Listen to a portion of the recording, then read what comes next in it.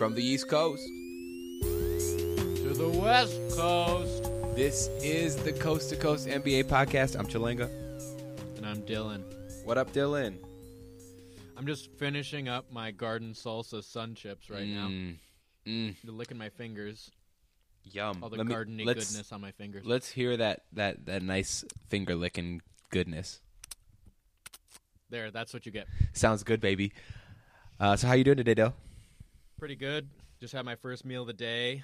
It is 6 o'clock on the West Coast. You're killing it, man. You're doing really well for yourself right now. And I'm going to destroy you in our conversation about the greatest player of all time.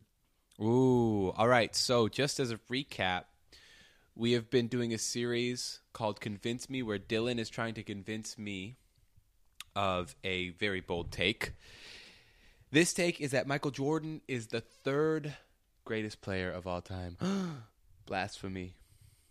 So far, he's revealed Michael Jordan, number 3, LeBron James, number 2, and on this episode, we're going to reveal number 1. Really quick before we get started, if you haven't listened to our 30th episode, please the puppies. Go back and listen to the puppies. We got the opportunity to host the first annual Puppies Awards, which is an awards ceremony for the Timberwolves players. I had to mortgage my parents' house to rent out the Target Center. Yeah, and Dylan, I really am grateful for that. I said you shouldn't do it. I said we don't need to, we can just do it a normal podcast and give out the awards. It is for our fans. I'm so grateful for that. I just want everyone to know that I did not ask Dylan to do that. He did that on his own volition, not my choice. Hey, I did it on the fans' volition, and I hope you all enjoyed it, all 4 of you. Mm-hmm. Go listen to it. The Puppies. It's our 30th episode. It's really amazing. Dylan, thank you so much for giving us all that money so we could get the Target Center. We get to hear players on the podcast. It's truly, truly amazing. Honestly, you would think that the Target Center was the most expensive part of the whole show, but the most expensive part was actually trying to get extras to want to go into the Target Center. For some reason, it's really difficult to get any Minneapolis resident to actually enter the Target Center, so we had to give incredible incentives. Incredible incentives. We won't get into that too much. There was a lot of coast-to-coast swag that we gave out, though, and we did not have a budget for that, but you know, we got to do what we got to do. So that's right. Dylan, why don't we get started? Convince me that there are not only 1, but 2 players better than Michael Jordan. Who is your number 1 player of all time? I was wondering one thing. Yes. Before we get there. And I might cut this out if it sucks, but I wanted to say one more LeBron thing that I thought was very interesting, and it's just I guess it's a one-sentence thing with a semicolon. I'll just say it now, right? Then I guess, since it sounds like you're extremely enthused by it. No, LeBron James. I'm just waiting to hear it. Okay.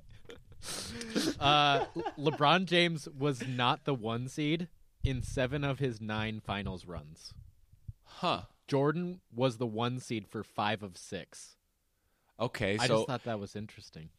That's tough to say if that's like a indictment of LeBron or something that proves his case. I feel like it just shows how much better he performed in the playoffs than he did in the regular season. Right. And the greatness of a player is measured by their performance in the playoffs more so than the regular season. Yeah, and the fact that he elevated his teams, that 4-seed Cavs team last year, the 2-seed Cavs teams of years prior. The Miami teams didn't even get the 1 seed. And he elevated their game and beat a ton of 1 seeds. I mean, granted, some of them were the Hawks. Some of them were the Pacers with playoff P, Paul George. But PP. I thought that was pretty interesting. Thanks for sharing, Dylan. Anyway, speaking of LeBron, the greatest player of all time also congratulated LeBron James on passing Michael Jordan. And I wanted to read that to you. I just wanted to congratulate you on your most recent accomplishment, passing Michael Jordan. I know he was your hero and how much it means to you to pass somebody you've admired your whole life. Same thing happened to me back in 1984. I was able to pass Wilt's record. someone that I admired when I was a kid. Everybody's asking me how I'm going to react if you pass my record, and the only thing I have to say is if and when that happens, I'll be glad that it's somebody that has shown as much class and caring as you have. Wow. This guy sounds like a real class act. That was Allah himself, the great Kareem Abdul-Jabbar, Lou Alcindor. Hey, Alcindor, buy her dinner first. Basketball, Allah. Shouts out to Jafar, because that's an Islamic name. That's He right. might not even Shouts be to Jafar. Islamic. Is he Jafar's going to Islamic? be featured on the pod recently. Good. Mm-hmm. Wait, you mean soon, not recently? Oh, did I say recently? Yeah. Fuck me right up. He will be. He will be. He will be featured recently, in the future, in the recent future. But shouts out to Jafar. I'm pretty sure Jafar grew up Muslim. I don't know how Muslim he is right now, though. Well, shouts out anyway because I do think it's a beautiful religion, and Kareem is a beautiful, beautiful man, a peaceful, wonderful human being, and I'm so glad that I was able to make him my GOAT. Do you have any initial reaction as to me revealing that? Yeah, my initial reactions are, interesting. You know, the thing about Kareem is that he never had the star clout that Jordan and LeBron have. He was always a little bit more reserved. He was kind of always like the dad on the court, you know? He was just the consummate professional. He went about his business and really just cared about winning, showing up, doing his job. There is a piece of greatness that I think it's important to have a little bit of clout as a great player. And so I'm interested to hear you break down his resume and to see if his on-the-court success can combat his lack of gravity as a basketball player. You know what I'm saying? Oh, so part of your GOAT debate has to be his gravity on our culture? Yeah, I think that I don't know if it's necessarily the end all be all, but I think it's an important part. That's interesting. I would agree, and I would also agree that Jordan and LeBron are kind of the two that are fighting for that title. Right. And Kareem is not even fighting for that. But my idea of what the GOAT is factors in like the humility, the respect for the game that you have. All of those factors were present in Kareem's career that aren't present in any other GOAT's career, really. And I just think that it's beautiful. And the way that he played team basketball was the thing that allowed him to win 6 championships. The way that he could defer to Magic Johnson or he could defer to whoever else it was, you know? Yeah, I think that's true.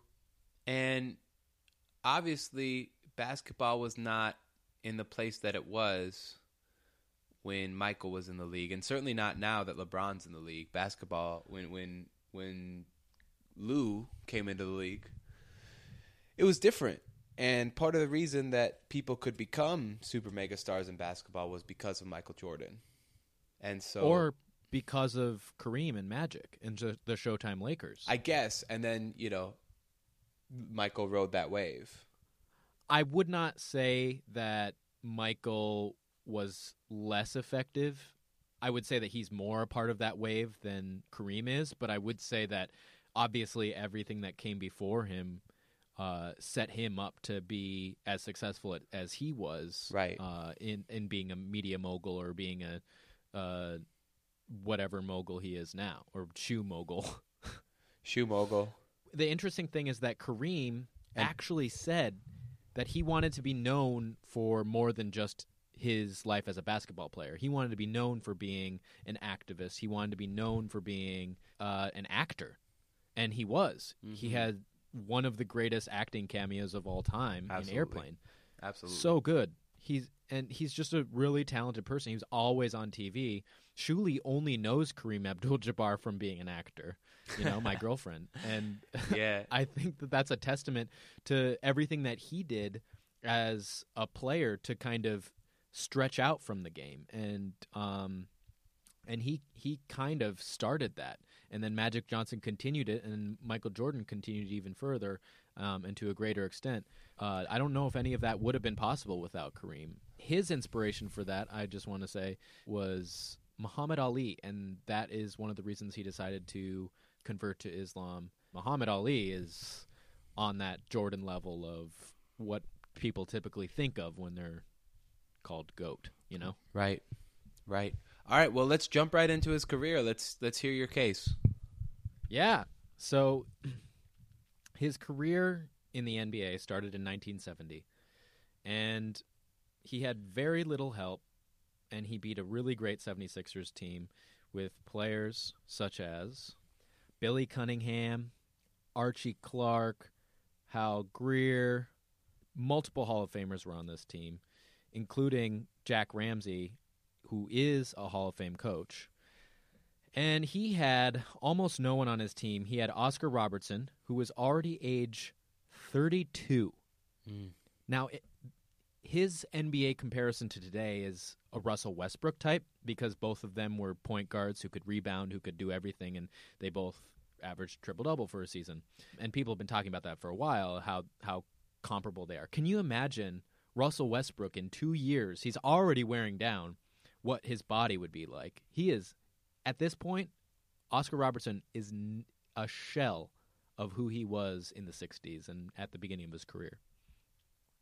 And that was the only other Hall of Famer on his team. And he was up against the 76ers team with, I didn't get a Hall of Fame count, but it's at least 3 if you include the coach, with Hal Greer and Billy Cunningham and their coach Jack Ramsey.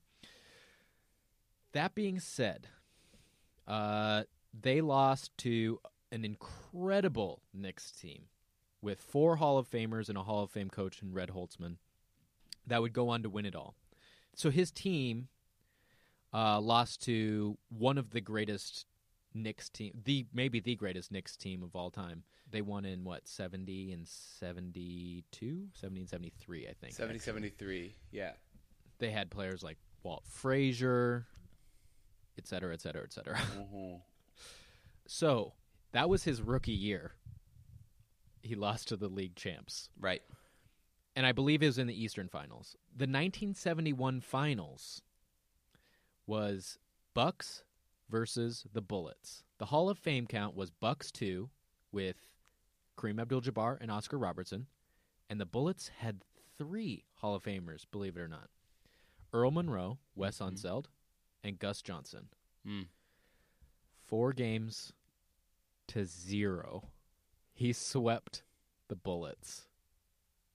Wow. And was he Finals MVP that year? He was Finals MVP. Wow. Yeah. He was insane. He was by far the best player. So Kareem Abdul-Jabbar's stats were 27 points, 18.5 rebounds, and 2.8 assists. Oscar Robertson put up a respectable 23.5, 5 rebounds, and 9.5 assists. Very respectable. That's pretty fucking respectable. But they swept a Bullets team with more Hall of Famers than theirs. Wow. They swept them. That being said, this was really the tail end of Oscar Robertson's dominance in the league. If you look at his career, his last year as an All-Star was that next year, where he would average 17 points, 7.7 assists, and 5 rebounds, which is still good. But after that, he started to get hurt, and he would go on to play less and less. Anyway, in 1972, when did he change his name? I don't know. Maybe I should still be calling him Alcindor. Anyway, in 1972, Kareem loses to the Lakers in 6 in the Western Finals. They had players like Gail Goodrich, Jerry West, and Wilt Chamberlain. That team was destined to win the championship that year, and did. They won the second championship that Will won, the one championship that Jerry West won. But lots of Hall of Famers on that team. So Kareem changed his name in 1971. Interesting, the year that he won the finals. In 1973, he lost to the Warriors, who had Barry and Nate Thurmond. That team was really good. And at that point, he was playing with, the Cavs era Shaq, basically. So the Warriors won in 1975, but they were still on the verge of a championship in 1973, and him losing to Rick Barry and Nate Thurmond, that's not embarrassing by any means, you know? No. He was still kind of pulling along Oscar Robertson for the second to last year of his career. So let's move on to 1974. All right. In 1974, he makes it back to the finals. He finally gets back to the finals, and he absolutely drags his team back there.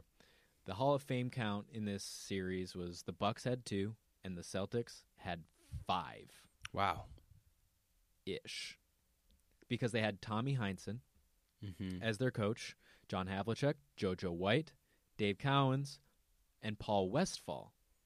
So Paul Westphal, he just got into the Hall of Fame actually in 2019. Yeah. So congratulations to Paul. Woo woo. He got in, I would say, as a player, but I would also say that his coaching career, where he took the Suns to the finals in 1993, that probably played a part. But I would say that he's a Hall of Fame player, not a Hall of Fame coach, because he was a 4-time All-NBA player. Anyway, that team was incredible, and they also had baby Don Nelson. The problem is that Oscar Robertson's body was breaking down. And when you play the game like Russell Westbrook and you're 35 years old, that kind of wear and tear is really going to break you down. Yeah. And as we saw, that kind of happened. Oscar Robertson was maybe the third best, maybe the fourth best player on that team in 1974 during the finals. So he was 12.1 points, 8.3 assists, and 3.7 rebounds.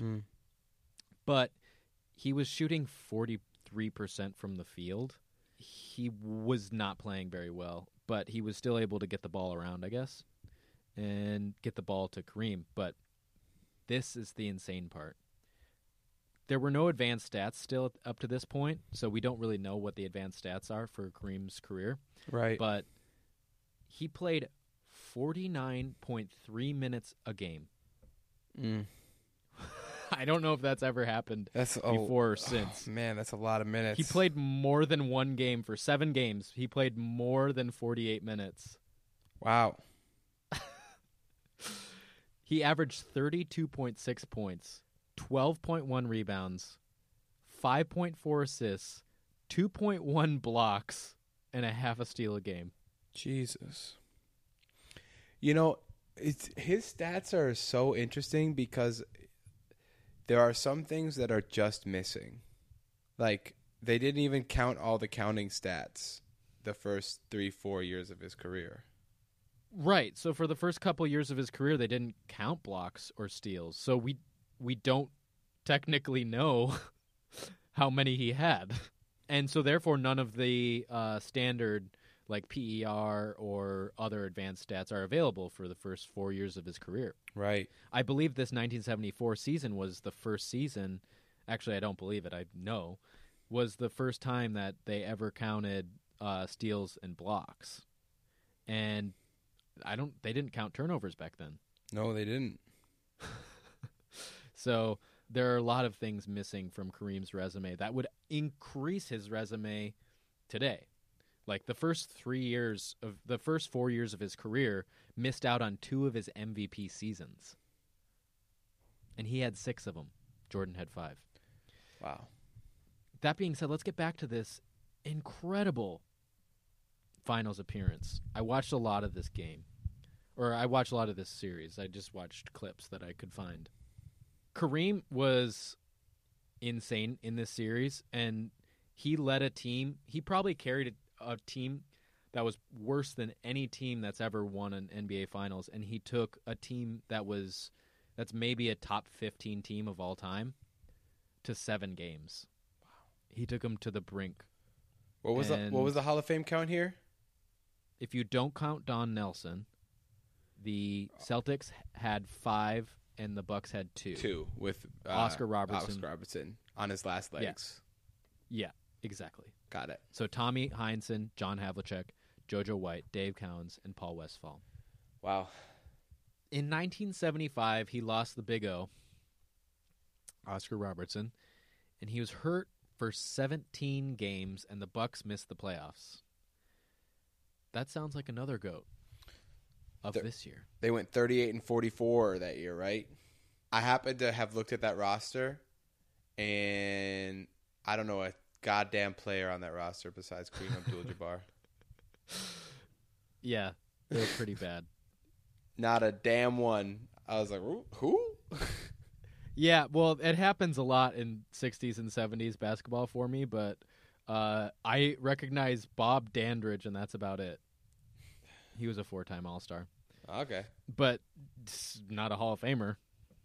So, and with him only playing 65 games, it's tough to carry your team into the playoffs at that point. So in 1975, after missing out on the playoffs, he decides to move to Los Angeles. Hey. Did he move as a free agent or was it a trade?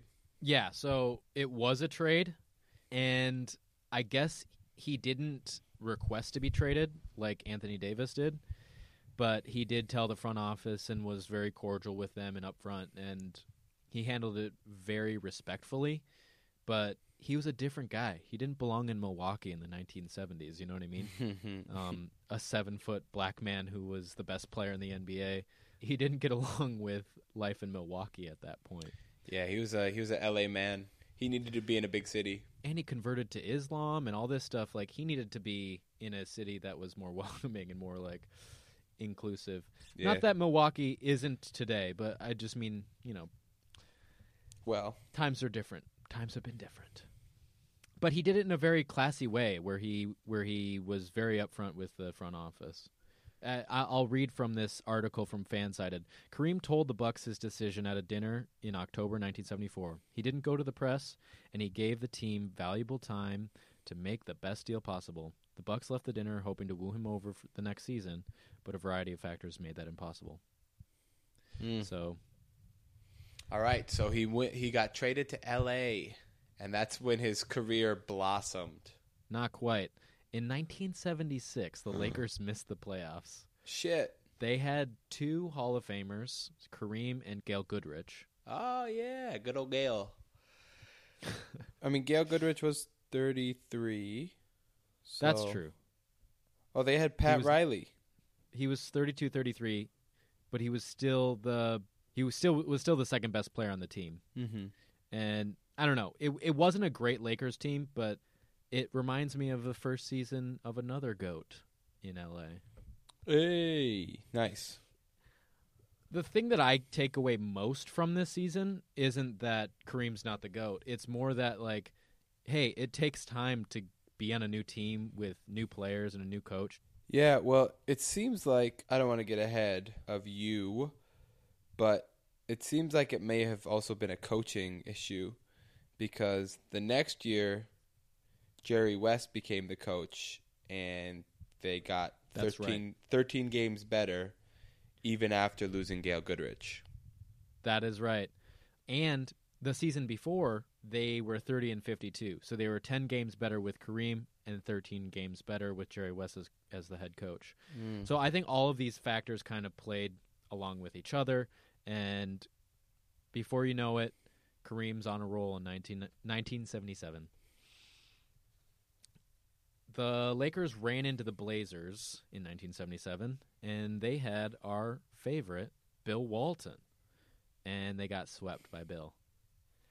The teams were about even in terms of how talented they were, but it was just that Bill Walton was a man on fire that season, and he had, between the playoffs of 1977 and 1978, he had one of the best one-year stretches of any player ever, where he was league MVP, finals MVP, and I believe it was one Hall of Fame. Well, is Jerry West? Jerry West isn't a Hall of Fame coach, would you say?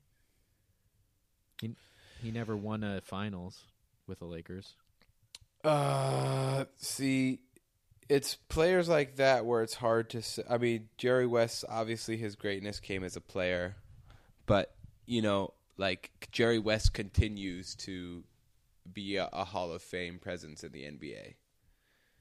So Jerry West is definitely a Hall of Fame executive. He was the executive for the Showtime Lakers, and he was an executive that helped out the Golden State Warriors become what they became.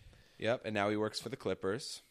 And now he works for the Clippers, helping in their front office, not as the number one guy, but as a ancillary person. He coached for 3 seasons. Yeah. He had 53 wins, 45 wins, and 47 wins. And then he moved into the front office. Okay, that makes fair.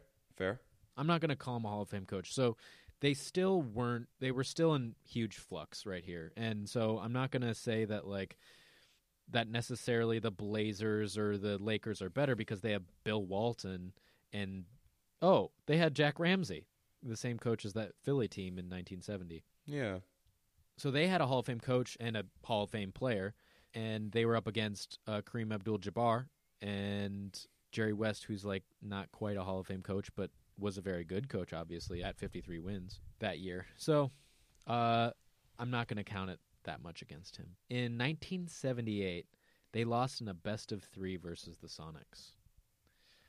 I'm not the biggest fan of best-of-3 because I do tough. think, I do think that it's tough for the best team to win every year. Yep. But the Sonics did go on to the finals, and they lost in 7 games to Wes Unseld and that Washington Bullets team.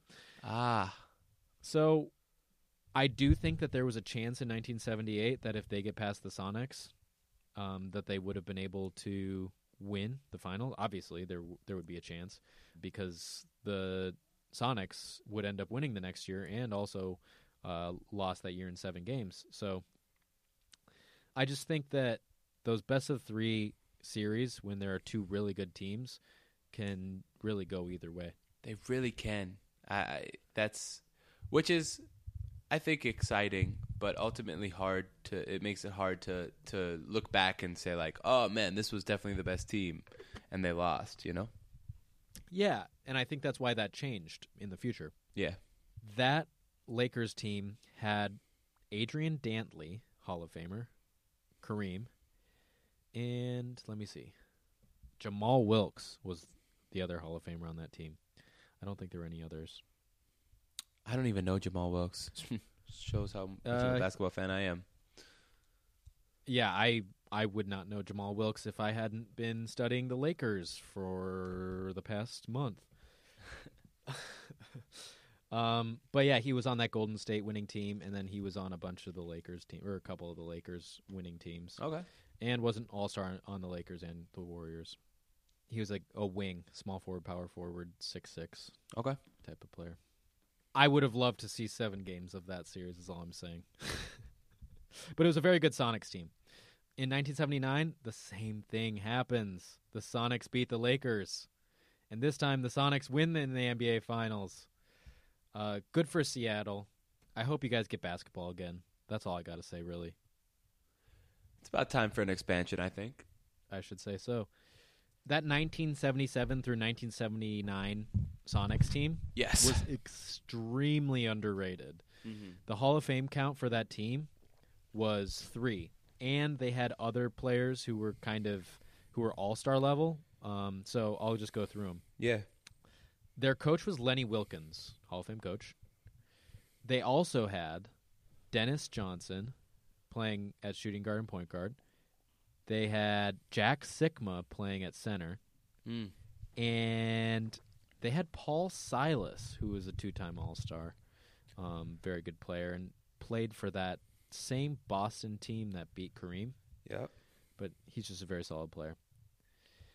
He was a little older, but he was still producing for them. He was a top 5 player for them. Right. That's a good team. That's a really good team. Yeah. And on top of all that, they had a guy named Marvin Webster, who was never an All-Star, but was pretty good. He was, evidently a top 2 player for them, top 3.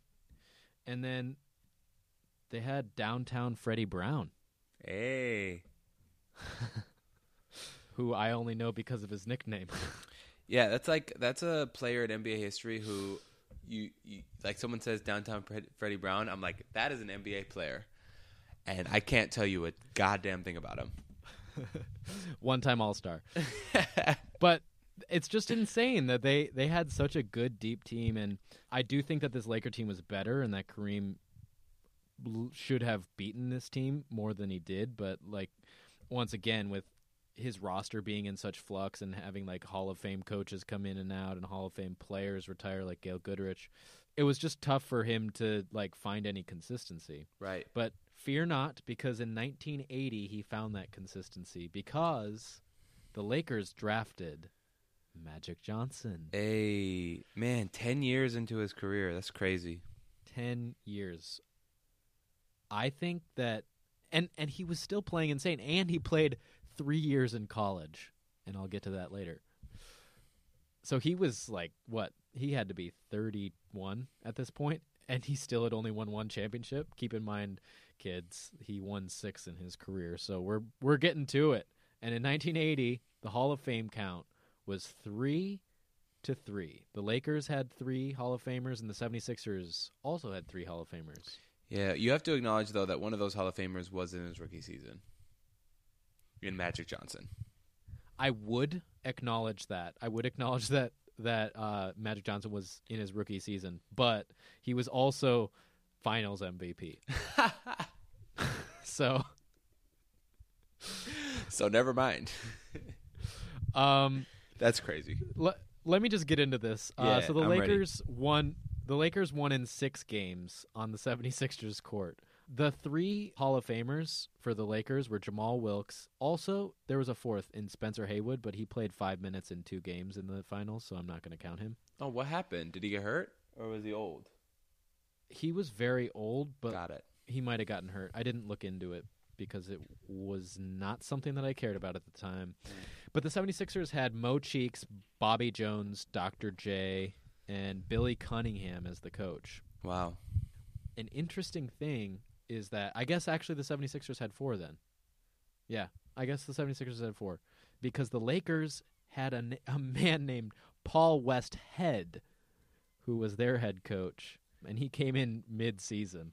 So they were really lost in terms of their head coach. Yeah, I was looking at that, and it looked like the initial head coach of that season was actually very successful. I think he started like 10-3 or 10-4 and something, and then he was fired. So this is for another pod maybe, but I'm just curious what the story behind that is, because that's pretty rare that you see a really successful coach get fired.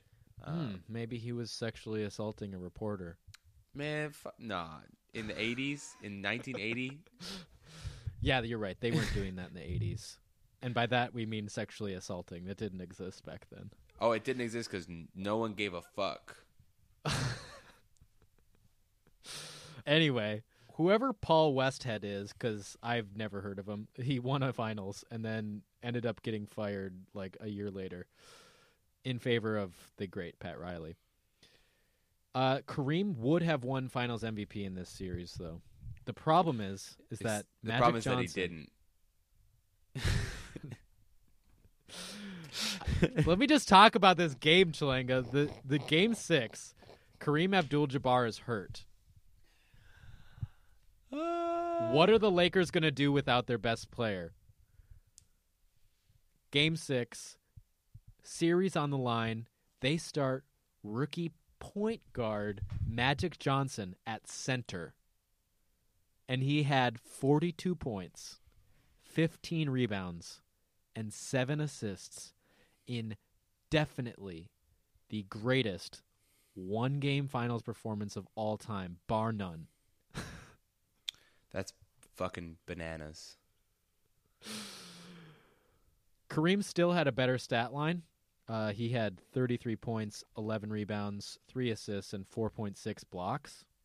Magic Johnson had 21.5 points, 11.2 rebounds, 8.7 assists, 2.7 steals, and 0.3 blocks. I mean, don't get me wrong. Magic Johnson had a really, really great series, but Kareem Abdul-Jabbar, if he would have played in Game 6, would have definitely been Finals MVP. That Game 6 performance had such a huge impact on the MVP voting that year for the Finals. And I think without that or with any other scenario happen. There are so many scenarios that could happen that would make Magic Johnson not the Finals MVP. But that one game performance, the greatest Finals performance of all time, got him the Finals MVP. So in 1981, the Rockets upset the Lakers with two Hall of Fame players in Moses Malone and Calvin Murphy. Malone was the MVP for the next 2 years. It was a 3-game series, another 3-game series, and the Lakers actually scored more points overall. I wish this was another series that went to 7. I definitely understand why round ones ended up being 7 games, because sometimes, maybe not this year, but sometimes game 7s are very fun in the first round. In 1982 now, the Lakers are back in the finals. The Lakers win again in 6 games. So the Hall of Fame count was Lakers 5, and their new Hall of Famers were Bob McAdoo and Pat Riley. Spencer Haywood was long gone. And the 76ers had 4 Hall of Famers. And this was the same 4 Hall of Famers from before. You know what's crazy about this whole thing is that Kareem is so famous or so good and so important, but it feels like in basketball history, Magic Johnson is still like more important and relevant. Definitely relevant today, but I think part of that is just because he's been in and out of front offices. True. So anyway, in 1982, Kareem was not that good, but their team was pretty incredible. Magic got another Finals MVP, and this was in his 3rd season. Mm-hmm. He had 2 Finals MVPs in 3 seasons. I mean, in his first 3 seasons. Damn. That's unreal. So, in 1983, the 76ers came back for their revenge. They had lost 2 finals against the Lakers, and this time they weren't going to lose because they added Moses Malone. Oh my God. The Hall of Fame count for the Lakers was 4. And the reason why I put in less was because Bob McAdoo played only 40 total minutes in 2 games because of a torn hamstring in Game 6 of the West Finals. Rookie James Worthy broke his leg at the end of the regular season. So the Lakers still only had 4 Hall of Famers, and the 76ers added one in Malone. Whoa. So 4-5. The Moses Malone was the MVP that year. I mean, he was just an incredible player. One other thing of note is that Norm Nixon, who was the Lakers' starting point guard, I mean, so I guess here's the thing. Magic Johnson was a point forward, so they still had a player that could guard, like, smaller guys. So Norm Nixon was like a 6'2", point-ish guard, and he was a 2-time All-Star, and he actually hurt his shoulder in Game 1, and he shot like crap after that. So this Lakers team that was swept was mostly swept because of all of the injuries that happened to their team. The 76ers team, unreal.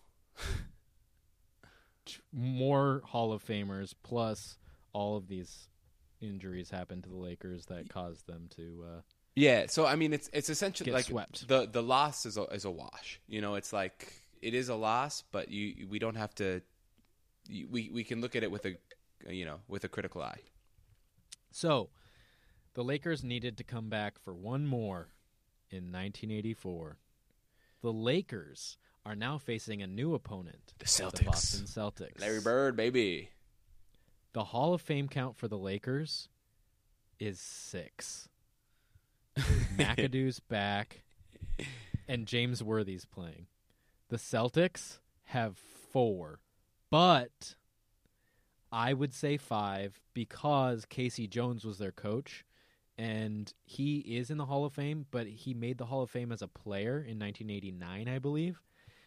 And in my opinion, he was not that good of a player.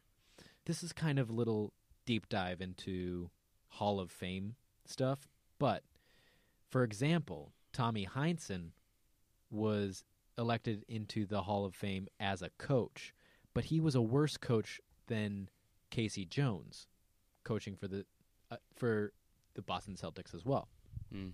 But they both played on the same team on the Celtics, the Bill Russell Celtics, and Tommy Heinsohn was actually a better player than Casey Jones was. But Casey Jones was elected into the Hall of Fame as a player. So I'm just kind of confused personally as to why Casey Jones was elected into the Hall of Fame as a player, but maybe it was because he was a current coach at the time. I don't know. Yeah, I guess if you're a great player and your playing resume is enough to get you in as a Hall of Famer before your coaching resume catches up, then you just get inducted as a player. I don't know if can you be double inducted as a player and as a coach? I don't think so. I don't think you could be inducted once as a player and then as a coach. But yeah. I think you can be inducted as a player coach, which both being equally important. So Paul Westphal was probably he was inducted as a coach, I'm sure, but his playing resume. Paul Westphal was actually elected in as a player. Really?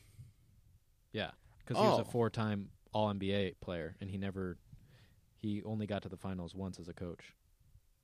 See, 4-time All-NBA is not really that doesn't strike me as Hall of Fame. On the edge. 5-time All-Star, 4-time All-NBA, 1-time champ.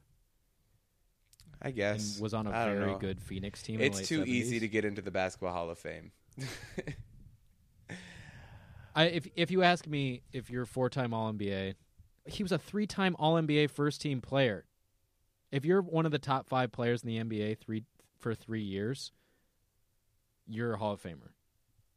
And an NBA champion and a 5-time All-Star. Okay. Fine. He's clearly a Hall of Fame player, not a Hall of Fame coach. Fine. I'll come up with a different example at some point.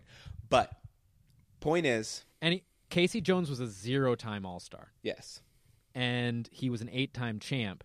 Yet, as a coach, he was an Eastern Conference champion with the Washington Bullets. Then, in the 80s, he became the coach of the Boston Celtics, and he was NBA champion, Eastern Conference champion, NBA champion, Eastern Conference champion. So he was in the finals 4 times and went 2 for 4 as a coach. And he was in the finals with the Bullets as well, and he was the coach then. Mm. He has way more wins than Tommy Heinsohn. He has 552 career wins with a 64% winning percentage. Tommy Heinsohn has 427 wins on a 61% win percentage. So Casey Jones is just a Hall of Fame coach. I don't know what else to say, you know? Yeah. I would say he's a Hall of Fame coach, not a Hall of Fame player. That's just my opinion of what the voters were thinking. I just don't think that he could be inducted as a coach at that time because he was still the coach of the Celtics, you know? Right. Anyway, so that was a very long aside. Just to say that in the 1984 finals, the Celtics did have 5 Hall of Famers. In addition to Casey Jones, they had Robert Parrish, Dennis Johnson, Kevin McHale, and Larry Bird. Good-ass team. So it was a very, very good team. The Celtics were the best regular season team and probably the best team, to be honest. Kareem was the second best player-ish in an NBA Finals at age 37.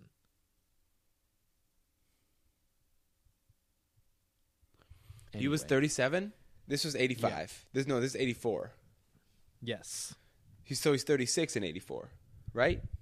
He turned 37 that year. Ah, got it. Let me just double check. Yeah, he was 37. He turned 37 April 16th. Got it. Okay. So he was 37 years old, and he was the second best player in an in an NBA Finals. That's pretty awesome. Yeah, that's amazing. But in 1985, the Lakers and the Celtics are back at it. Yes, they are. The Hall of Fame count was Lakers 5, Celtics 5. Kareem was the best player in the finals at age 38. The reason why there weren't 6 Hall of Famers was because there was no Jamal Wilkes. Mm. Kareem won a finals MVP at age 38. That's insane to me. Against a Celtics team that was incredible. Kareem finally gets his revenge on this Celtics team that took him to 7 games in 1984 and 1974. What a beautiful button. Beautiful. So here's my story about that finals that comes to you from Basketball, A Love Story. Brilliant book. If you guys haven't read it, you gotta read it. It's a fucking beautiful book. It's a history of the NBA. Love me some Jackie Mack. Mm-hmm. Jackie Mack, Rafe Bartholomew, and Dan Flores. And it's the history of basketball told through important moments, told through the mouths of people who were there. Oh, I think they were interviewing for this book for like 10, 12 years. And it is just a fucking gorgeous masterpiece of a basketball book. Anyway, the story goes as such, is that Kareem, he's old, he's 38, and game 1 against the Boston Celtics at Boston, he was not so hot. He only scored 12 points and had 3 rebounds and 1 assist. And everyone was like, Kareem's too old. He can't do it again. He only played 22 minutes. I think he kind of got hurt. Everyone's like, he can't do it. He's old. Then there's 4 days between game 1 and game 2. He's watching film. He's getting prepared. He said, I want to be the most prepared I can for this game. Then he says to the coach, he says to his coach, I need my father to ride on the team bus with us, which was unheard of. It's just like against the rules. Nobody rides on the team bus except the team. But when Kareem asked, everyone said, you know what? Fuck it. What Kareem wants, Kareem gets. His dad rides the bus. Kareem shows up to the game. He gets 30 points, 17 rebounds, 8 assists. Plays 42 minutes at age 38. Oh, my God. The Lakers go on to win the series. Mind you, they beat Boston at home. Boston had only lost 3 games at home that whole season. Oh, my God. So, I mean, that's just an amazing story that the comeback of being so like looked down on, like, oh, he can't do it. He's old. He's too old. He can't do it. He's past his prime. And then he scored 30, 26, 21, 36, 29 in the following 5 games. He's so good. Oh, he's so good. Can you imagine if Michael Jordan played that well against a team half as good as the Celtics ever in his life? That team was so I mean, shit. At age 38. What was Michael doing at age 38? He was playing in for Washington. the Wizards. And he was fine. He was and like, he was a good props player. to Michael for scoring, averaging 20 points as a 38-year-old is really impressive. Yeah, Really, we'll see really, what really impressive. LeBron's going to average 25 points a game as a 38-year-old, so we'll see. He very well might. I would not be surprised. That's the insane part, is that, yes, LeBron had his first serious injury ever in his career, but like people now aren't talking about how well LeBron James takes care of his body. I think that there could be an interesting twilight. Yeah, I think LeBron could surprise us all with the next 5 years, just like Kareem did. All right, back to Kareem. So Kareem, he's in the twilight of his career, Finals MVP again, and in 1986 they don't get back to the finals. Mm-hmm.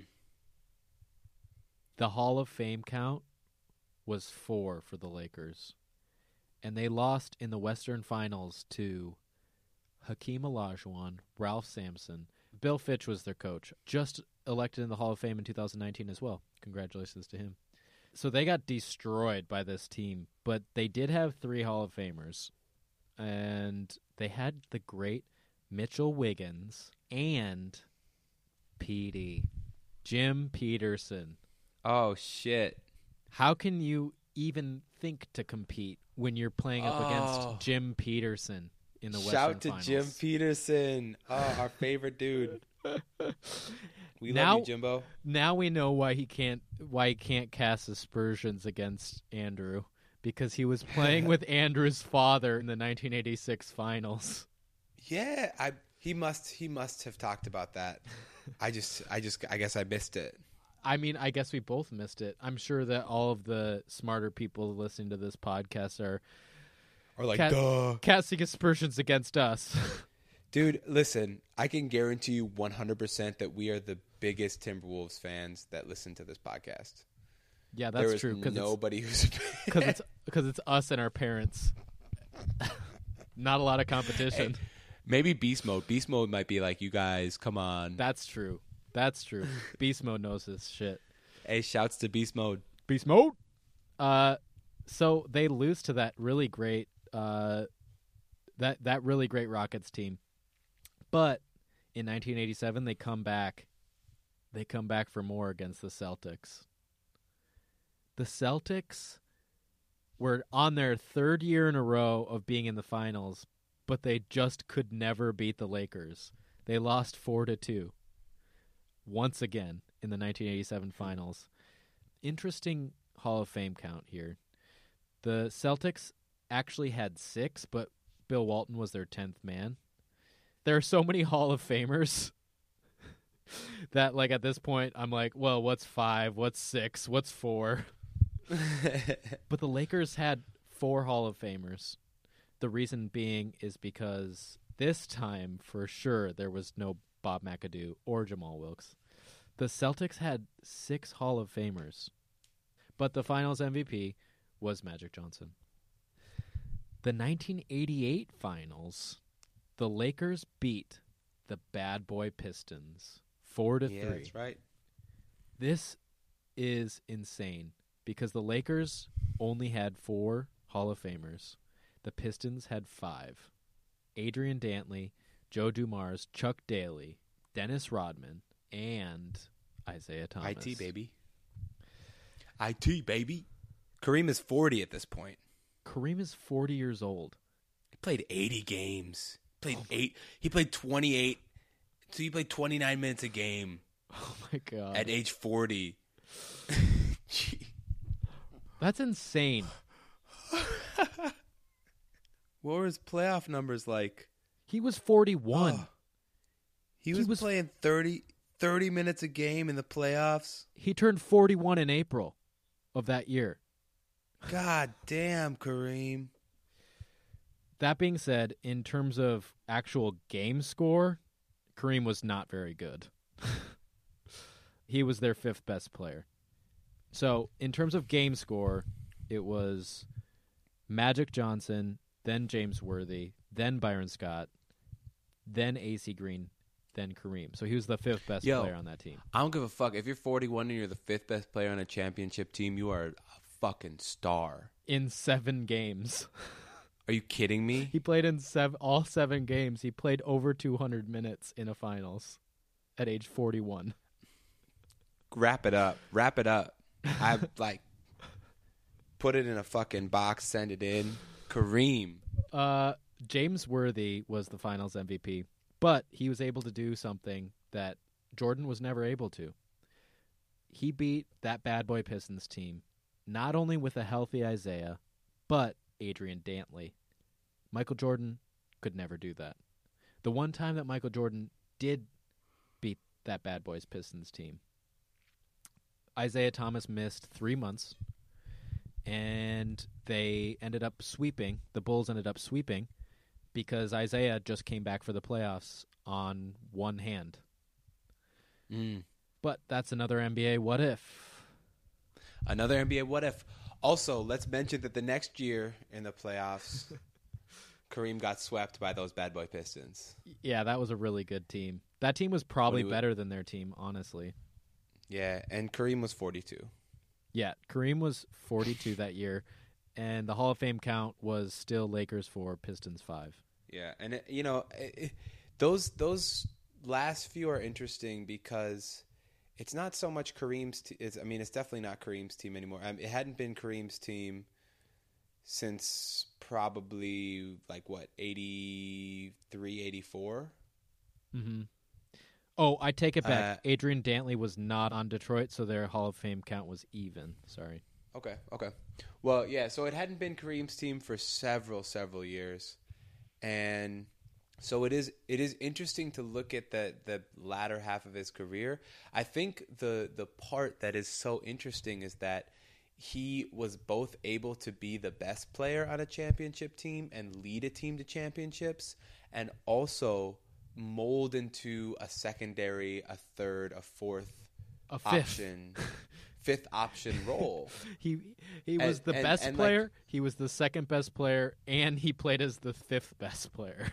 Yeah, that is special in its own right for different reasons than LeBron and Jordan are special. But we saw Jordan couldn't be anything but the number one option, and as we saw in 1995, he wasn't the number one option, and then he comes back, and he is the number one option next to a first-team All-NBA player in Scottie Pippen. He should have probably deferred, but he couldn't, and then they got beaten by the Orlando Magic. Yeah, and the team suffered because of it for a number of reasons, like regaining chemistry, figuring out how to replay, and also just Scottie was playing a certain way the whole season, and then he had to switch the way that he played because Michael came back. That's right. And I don't know if we're going to see LeBron transform into the second, third, fourth best player on his team. I don't know if he's really ready to do that. I don't know if his game is such that it can do that. But I would say he's certainly more equipped than Michael Jordan was to do that. Michael Jordan was at 37 and 38 still the best player on the Wizards. Yeah, I think LeBron, if he can get his mind right, can really stretch out his career and win a couple more championships. I mean, depending on what happens with the Lakers, we'll see. But he's going to have to learn from the man who won 6 championships and was in 10 finals. Kareem Abdul-Jabbar. You listen, Dylan, you really may have... First, I want to commend you on your research. The amount of time and effort you put into this, fucking watching tape on YouTube, that is super commendable, and I appreciate you for that. Second, I want to say you may have convinced me that Kareem is the best player of all time, from the longevity, the consistency, the adaptability, the professionalism. That's right. He's the whole package, man. LeBron has some work left to do in his career. Jordan is still Michael Jordan. Like, Jordan's peak may be higher than anybody else's peak. So true. But does that make the GOAT? As a player. Now let me just finish this up with a little bit of a soliloquy. And by a little bit, I mean it's a 3-page soliloquy that I wrote. All right. Kareem Abdul-Jabbar beat so many legendary teams. It wasn't just that he went to 10 finals or that he won 6 championships. He beat a legendary Bullets team in 71. He lost to a legendary Celtics team in 7 games, carrying the team on his back in 74. He beat some incredible Celtics teams, and he was 2-1 against that incredible 76ers team with Dr. J on it. On top of all of that, he beat the bad boys that Jordan was never able to beat full strength.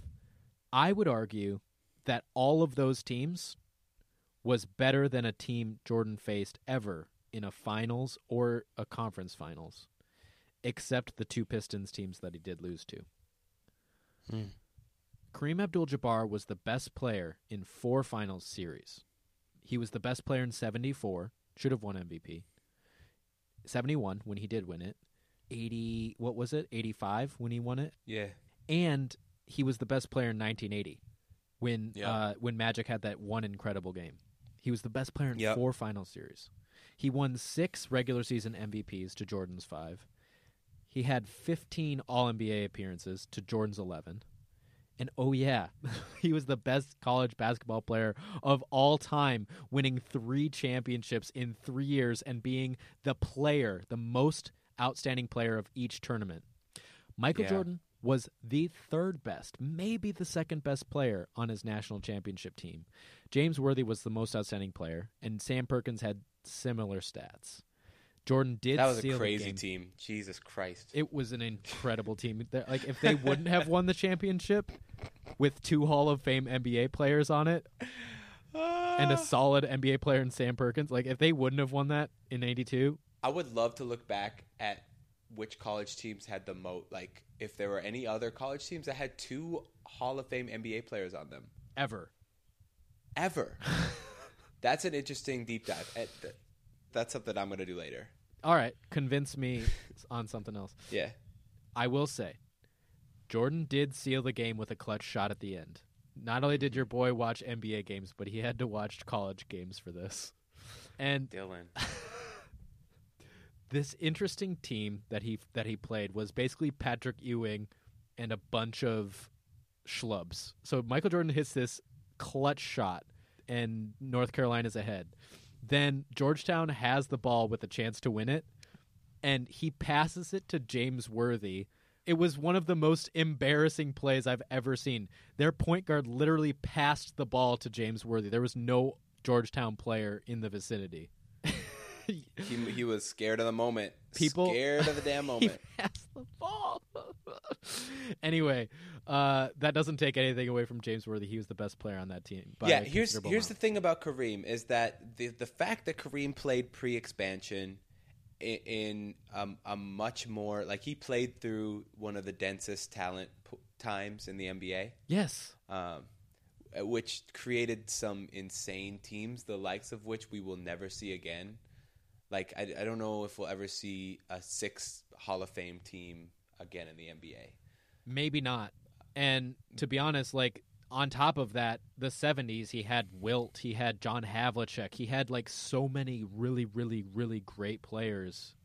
The John Havlicek, Dave Cowan's team, you know, like, he had Right. so many great teams that he had to play. And the fact that there were only 12 teams or whatever, and 14 teams just made those teams all that much deeper. Yeah. I would say that the NBA really didn't start to get that much better until after Jordan had left. And it's probably as a result of Jordan because of what he meant to our culture. But I want to go back to advanced stats.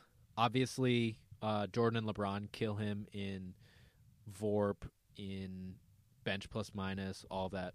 But can you imagine how many win shares Kareem Abdul-Jabbar would have if they included his first 4 seasons with those 2 MVP seasons in there? I you know, it's tough to speculate because I just don't know, but I imagine that things would look a lot better for Kareem. What I want is for, like, Zach Cram to do a deep dive into this and to count all of the blocks and steals and to actually estimate what Kareem's VORP would be. Now that would be dope. So Zach Cram, get on that. Anyway, not only was Kareem the GOAT on the court, but to me, he's the GOAT off the court. Michael Jordan is a billionaire. And what do we think about billionaires, Chalanga? Well, why don't we bring in Bernie to tell us what we think about billionaires? We have to stop the millionaires and the billionaires. Hey, Bernie. Thank you, Bernie. It's good to see you. You know what? I used to hate Bernie coming on the pod, but at this point, I'm all for it, man. Congratulations on deciding to run for president again. I'm really excited for this the second take at it. I think you got a good shot. I'm just doing this for the grassroots movement and to get the people excited for 2020. All right. Thanks, Bernie. We love you. You could see yourself out. We know. We'll check in with you later, okay? Thanks, Bernie. Bye. So, as Bernie says, Jordan is a billionaire, and we don't like billionaires. Who invests in prisons, by the way. He does. He invests in prisons, and he has a shoe. That's basically Michael Jordan off the court. I will say he does give money to charity and blah, blah, blah, blah, blah, whatever. LeBron James creates charities. He creates charities like the I Promise School. Yes. That's one of the most incredible charities that any NBA player has ever started. he uses his voice as a social activist and is very outspoken politically, much in the same way that Kareem and Muhammad Ali before him were. On top of all of this, he's an amazing father and husband to his high school sweetheart. So sweet. Michael Jordan was definitely a cheater. Okay, and here's the thing. Here's the thing about Michael. An underrated thing about Michael is that he is so invested in incarceration and prisons, but makes millions and millions and millions of dollars selling overpriced shoes to black people who he then pays to have in prisons. Michael Jordan's the worst black man of all time. Maybe not that's the next. worst. Maybe that's not the the next. worst. Nope, that's the next. Convince me. Bill Cosby number 2.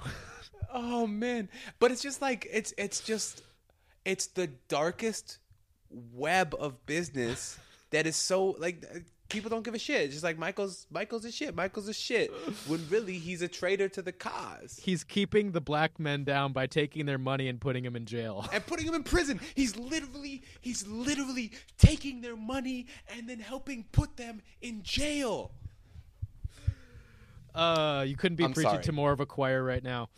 I'm sorry. It's just Kareem, on the other hand, sold most of his championship memorabilia and Lakers memorabilia for kids. And I quote, "If it's between my memories and the kids, I'm going to choose the kids." Oh man, I love you, Kareem. I will say when I That was was screaming redacted. about Michael Jordan, I was clipping.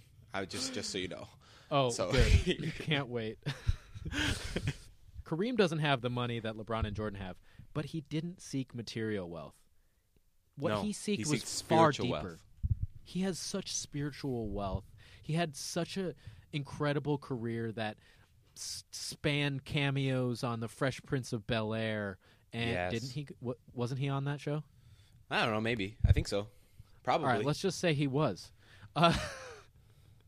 That span Airplane and countless other TV shows that I didn't watch because I wasn't born.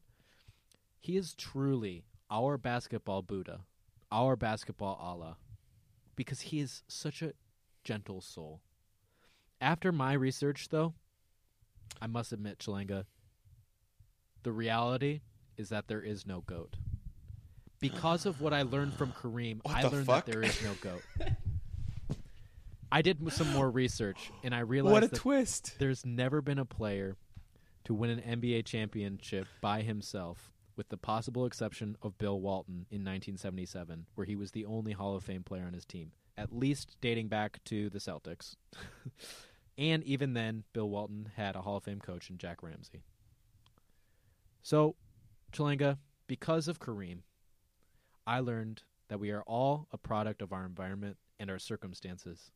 And I think that, as with the NBA, we should all realize that our fortunes and our misfortunes are more a result of the things happening around us and not because of us. Each of our fortunes is a blessing, and each of our misfortunes should serve as a reminder that we can't do amazing things alone. For example, I couldn't do this podcast without you, Chalenga. Are you convinced? Dylan, that's a hell of a way to end it. You've convinced me of one thing. I love you, buddy. Thanks, everyone, for listening to our Convince Me series. Make sure you go back and listen to episode 1 and 2 if you didn't get a chance. I never expected it to end this beautifully. Thank you so much, Dylan, for your wonderful words and all the research you did. Please listen to our 30th episode, The Puppies, live from the Target Center. And as always, make sure you subscribe and download to the Coast to Coast NBA podcast. Leave us a rating and review on iTunes. Don't forget to follow us on social media, on Twitter at Coast to Coast NBA, on Instagram at Coast to Coast NBA Pod. Send us an email at coasttocoastnbapod@gmail.com. And Dylan, before we go, I just got to thank you one more time. I'm almost in tears hearing the end of that. Thank you to Dylan. Thank you to Kareem Abdul-Jabbar for being such an inspirational figure. Woo! And Shout out. Thank you to the NBA for giving us something to talk about once a week. We love you Sometimes so much. more, sometimes less. We Sometimes love you all. more, sometimes a lot less. That's it. Thanks, everyone. That's all, folks, as Anthony Davis would say. Peace.